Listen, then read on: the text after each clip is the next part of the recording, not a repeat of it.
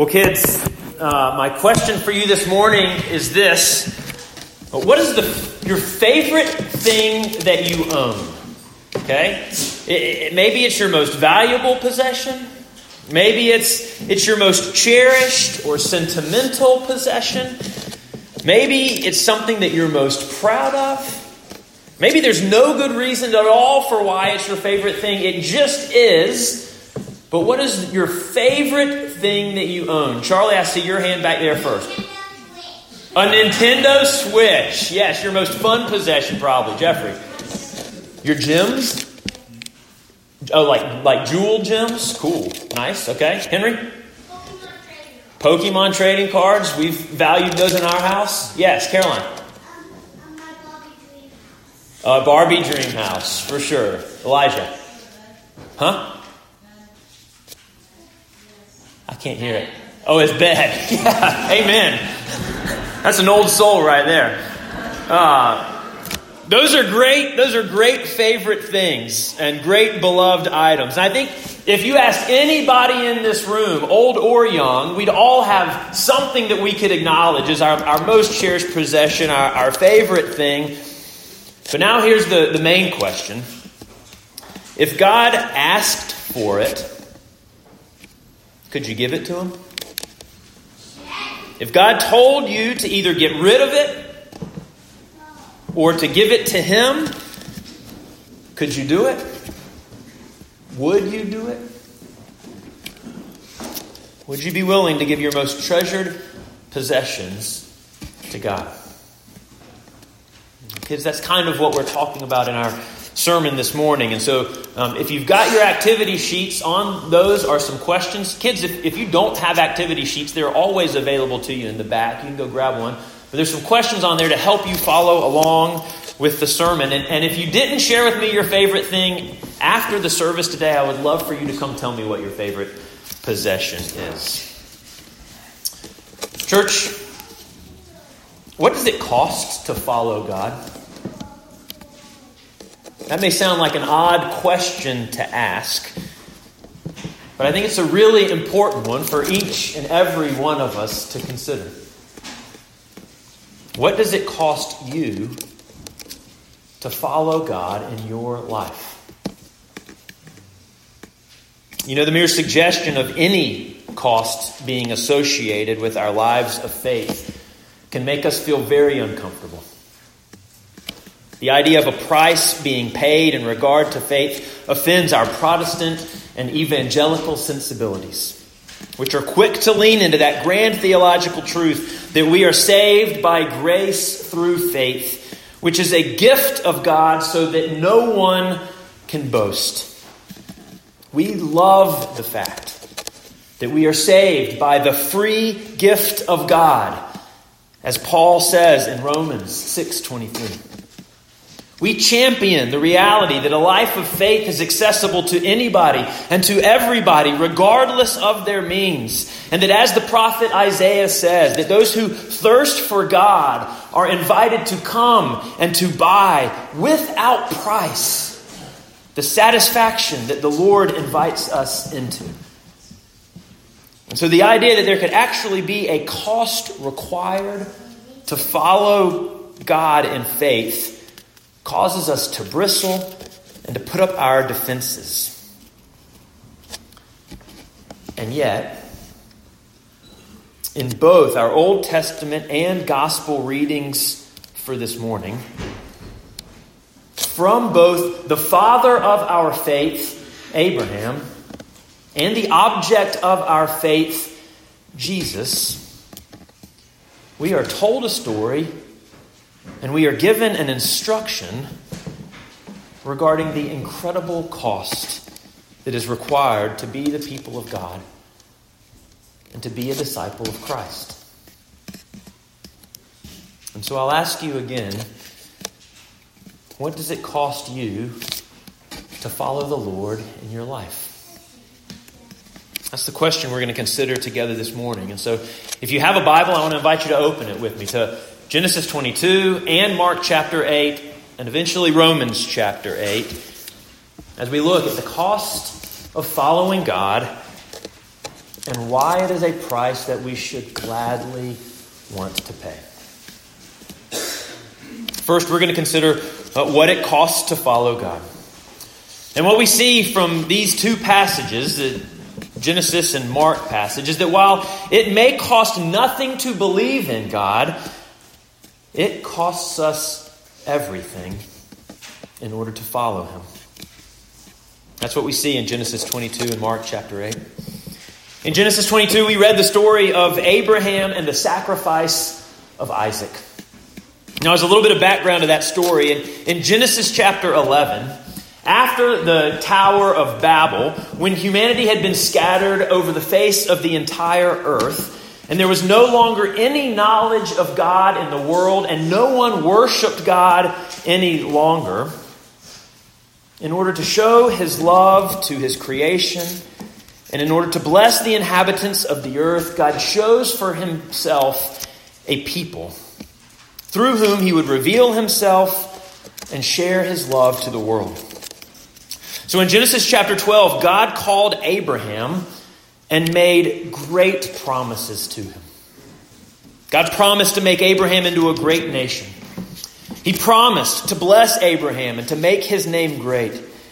God promised that Abraham would be a blessing to others, and that through him all of the families of the earth would be blessed. Sometime later, when the very old and yet still childless Abraham wondered how a great nation was going to come from him, seeing as he had no children, God promised that he would give Abraham and his wife Sarah a son, and that through their son, Abraham's offspring would be as numerous as the stars in the sky. These were incredible promises that God gave to Abraham. And in Genesis chapter 15, we're told that Abraham believed these promises of God, and that because he believed them, it was credited to him as righteousness. All Abraham had to do in order to be made right with God and to obtain salvation was to believe that God's promises to him were true. That cost Abraham nothing.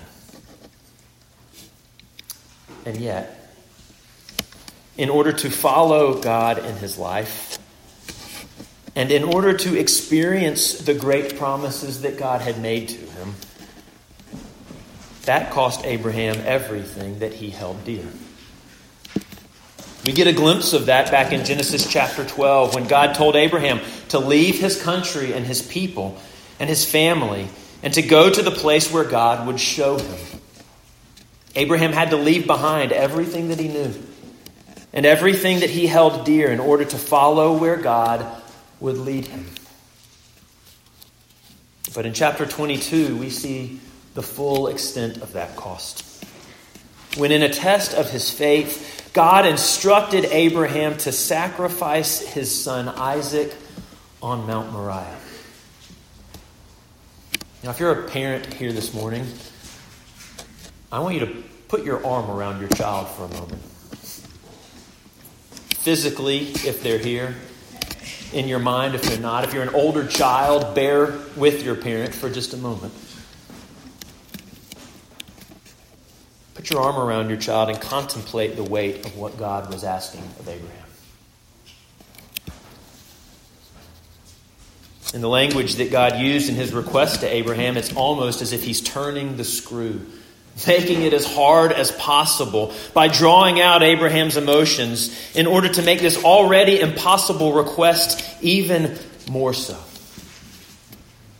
God tells Abraham to take his son, his only son, whom he loves, and to sacrifice him. And while this would be unimaginably impossible for any parent, for Abraham, the stakes are even higher. Because for Abraham, the goodness of God and the promises of God were all tied up into Isaac's life. For Isaac was the promised son, through whom all of the promises that God had made to Abraham would be fulfilled. Abraham was near the end of his life at this point. And so if he was going to be a great nation, it was going to be through Isaac. If Abraham's name was going to be great, it was going to be because of his offspring. If Abraham was going to bless the families of the earth, it was going to be through his descendants. If Abraham's offspring were going to be as numerous as the stars in the sky, it was going to be because of Isaac's children and grandchildren.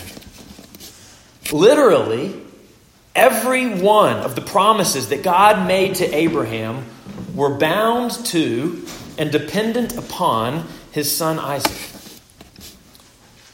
And so when the Lord told Abraham to offer his son as a sacrifice upon the mountain, he's basically forcing Abraham to decide, will I trust in the goodness and the promises of God, or will I trust in my own wisdom and understanding? Will I follow God's instruction for my life, even when it seems like that instruction makes no sense and may even be counterproductive to everything that I've ever expected? Or will I do what seems best in my own eyes? Will I cling to the Lord? Or will I cling to the things of this earth?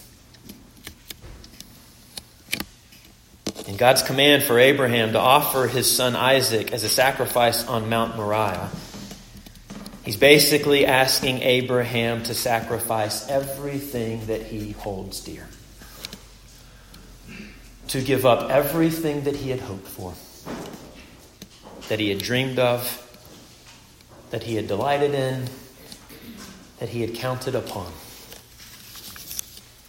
Abraham is asked to sacrifice everything in order to follow the Lord. And so are you.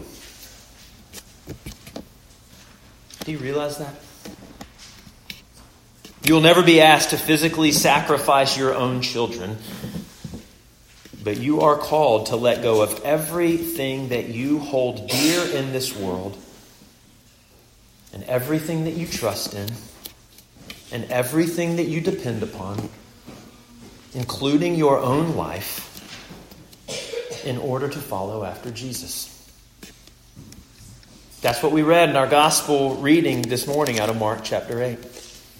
Where right after Peter declared that Jesus was their Savior, Jesus then told them in verse 34 that if anyone would come after me, let them deny themselves and take up their crosses and follow me. For Peter to believe and to declare that Jesus was their Savior, that cost Peter nothing. The faith was a free gift. But if Peter wanted to follow Jesus,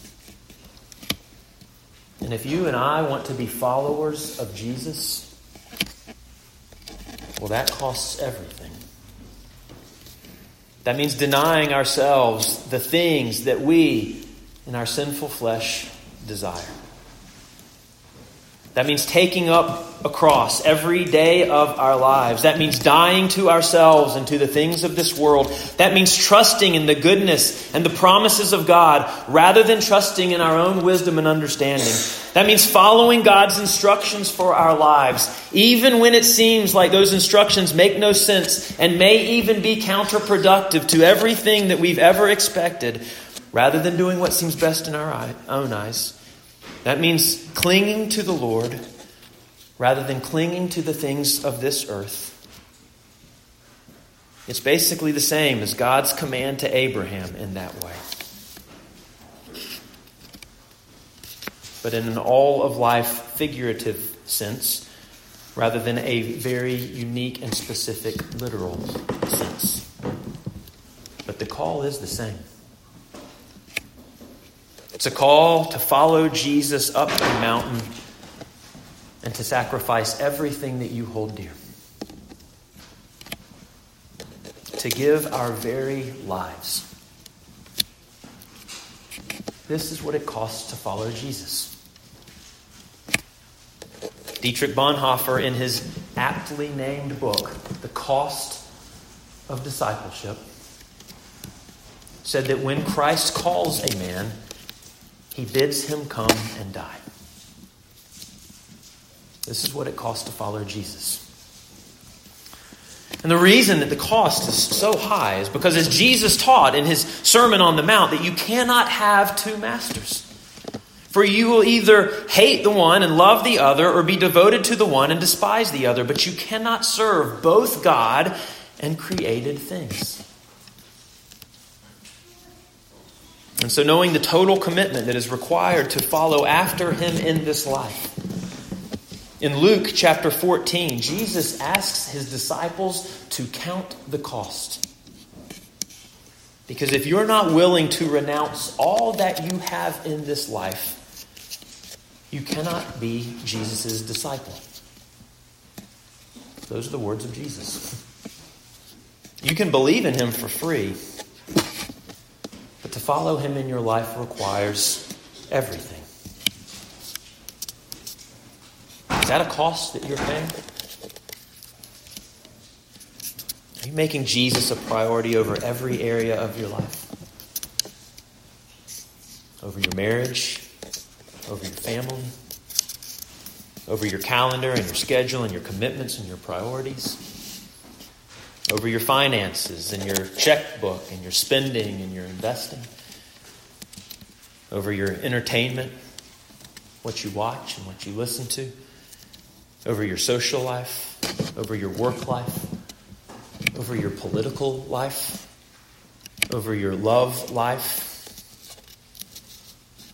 Are you submitting yourself and all that you have in this life to Jesus and to his way of living? This is the cost of being his disciple. It costs everything. So the obvious question becomes, why in the world would anyone pay that? Why would Abraham be willing to sacrifice his child? Why would we be willing to sacrifice our lives? Why would anyone give up all that they have and what they hold most dear in order to follow after a God who requires so much? That's what the rest of our passages this morning tell us. Not only why it's worth it, but why it's a price that anyone should be glad to pay. There's two main reasons given in these scriptures that I want to highlight for you. The first is because of the good news of the gospel. For what we see in Genesis chapter 22 is that even though Isaac's life was required, in the end, it was the Lord who provided the sacrifice that was needed. And this is the hope that we have in God. That ultimately he will always provide for us what we need. Now, Abraham obviously didn't know how the Lord would do that as he led his son up the mountain. But he did trust in the goodness of God and in the promises of God and in the power of God. To know that the Lord would be true to his word and that he would fulfill the promises that he had made, even if that meant he would have to bring Isaac back from the dead, which in a sense he did.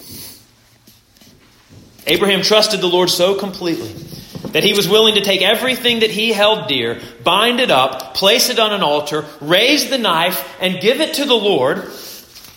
And at the very last moment, when God saw the devotion of Abraham, he intervened. An angel of the Lord called from heaven to stop Abraham and to spare his son's life. And seeing that Abraham would not withhold anything from God, God withheld nothing from Abraham.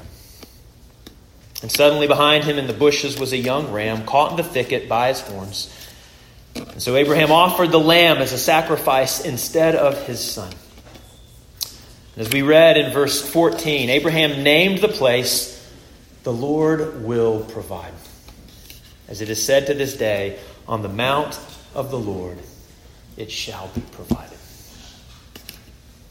And of course, this obviously foreshadows the sacrifice of Jesus, where some 2,000 years later, on that very same mountain, God provided the substitute sacrifice once again. This time in the place of all of our lives, God took his Son, his only Son, Jesus, whom he loved, and sacrificed him in our place for our sins. As he had done for Abraham, so he did for us. God himself provided the lamb for the offering. He was willing to die so that we would not have to. And when you grasp that good news, when you come to see and to understand that your life was required because of your sins, but that in your place God chose to give his own life so that you could live, that kind of love changes us. That kind of grace, that kind of mercy, it alters our hearts. That kind of sacrifice reorients the way that we think, and the way that we see, and the way that we experience the world. That kind of free gift of life makes us want to give our lives in response. To the point that no longer is it a burden to make Jesus the Lord of our lives, but it becomes our joy and our delight to do so. No longer does giving him our life seem like a high price to pay. Suddenly seems the very least that we could do. This is how the gospel changes us, to make us want to give everything to the Lord. When we know that he's given all of himself to us, we want to give all of ourselves to him. There's another reason we should do this as well, which is clearly and beautifully displayed in all three of our passages of Scripture this morning. And that reason is this. And in the end, whatever it is that we give to the Lord in the sacrifice of our lives, we ultimately get back in abundance and in better condition than that which we gave it to him in, right? I mean, think about it. Abraham offered Isaac to the Lord, but in the end, he got Isaac back. And do you think he ever loved his son more than after he thought he had lost him, but then got him back again? And think about the worship that must have filled Abraham's heart as he sacrificed the God-provided lamb rather than his own son. Do you think he had ever worshipped so joyfully, so thankfully, so completely and fully? And that's just the start of it. From verse 16 and following of Genesis 22, we read that after this event, the angel of the Lord called to Abraham from heaven and said, "Because you have done this and have not withheld your son, I will surely bless you. And I will surely multiply your offspring as the stars of the heaven and as the sand that is on the seashore. And your offspring shall possess the gate of his enemies, and in your offspring shall the nations of the earth be blessed, because you have obeyed my voice." It was through Abraham's obedience that he ultimately experienced God's blessing. We see the same reality in our gospel reading from Mark chapter 8, where after being instructed to give their lives, Jesus then tells his disciples that whoever would lose their life for his sake will save it. And in fact, it is only the person who tries to hold on to their life in this world and who refuses to give their life away to God who will ultimately lose it. It's through the obedience of giving everything that we experience the blessing of gaining even more and better in return. It's in the giving of our old lives that we find our new lives. It's in the denying of our false self that we can discover our true self. It's in the dying to the kingdom of man that we are reborn into the kingdom of God. And in every situation, what we gain back is so much better than what we gave up. We give up a normal life. We get back abundant life. Life to the full, Jesus says. We surrender our old, broken, malformed life, and in return we're given the very life of Christ to be lived in us and to be lived through us. There's not even a comparison. It's why in the parable of the treasure from Matthew chapter 13, Jesus says that it is with joy that someone sells all that they have in order to obtain this life. It's worth giving everything for. Because what is gained is so much more valuable than what is given. And just think about how this might play out and work in your life. If you and your spouse give your marriage to the Lord and entrust it into His hands and seek to live it in His way, in the end, you get back a union where you love one another and sacrifice for one another in the way that Jesus did for His church. And you respect one another in the way that the church does Jesus. And you submit to one another out of reverence for Christ. Which makes for a marriage that is far better than anything you can come up with on your own. If you give your kids to the Lord and seek to raise them in His ways, you get kids who know the instructions of the Lord and who can walk in His ways and who are more likely to live a godly life, which might even include honoring their mother and father as a result. If you give your work to the Lord, you get back a job that has meaning and significance and purpose that goes far beyond a paycheck. If you give your friendships to the Lord, you gain a community of brothers and sisters that live out the one another commands in Scripture for the blessing of the entire community. If we give our finances to the Lord, we gain treasures in heaven that never spoil or fade or run out. The list goes on and on and on and on and on throughout every area of your life. Whatever it is that we give to the Lord, we get back. Better than we gave it to Him in. And more than we ever invested. That's what we saw from Abraham. That's what we heard from Jesus. That's what we see in the New Testament reading from Romans chapter 8. Where the Apostle Paul, as he reflected upon the generosity of God and the gift of His Son, said in verse 32, that God, who did not spare His own Son, but gave Him up for us all, how will He not also with Him graciously give us all things? Paul said, God's already given you His Son. Christ has already given you His life. If they've already given you that much, how will they not also give you all things? Which is an affirmation of what Jesus said in Luke chapter 12 when He told His disciples that it is the Father's good pleasure to give to them the kingdom. God's plan is to give us everything. He wants to give everything to His children. To those who have followed Him in their lives.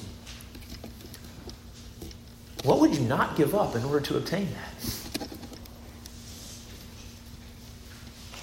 Church, from the very beginning of the story of faith in the Bible, we see there's a great cost to following after the Lord in our lives. We're called to give everything that we hold dear.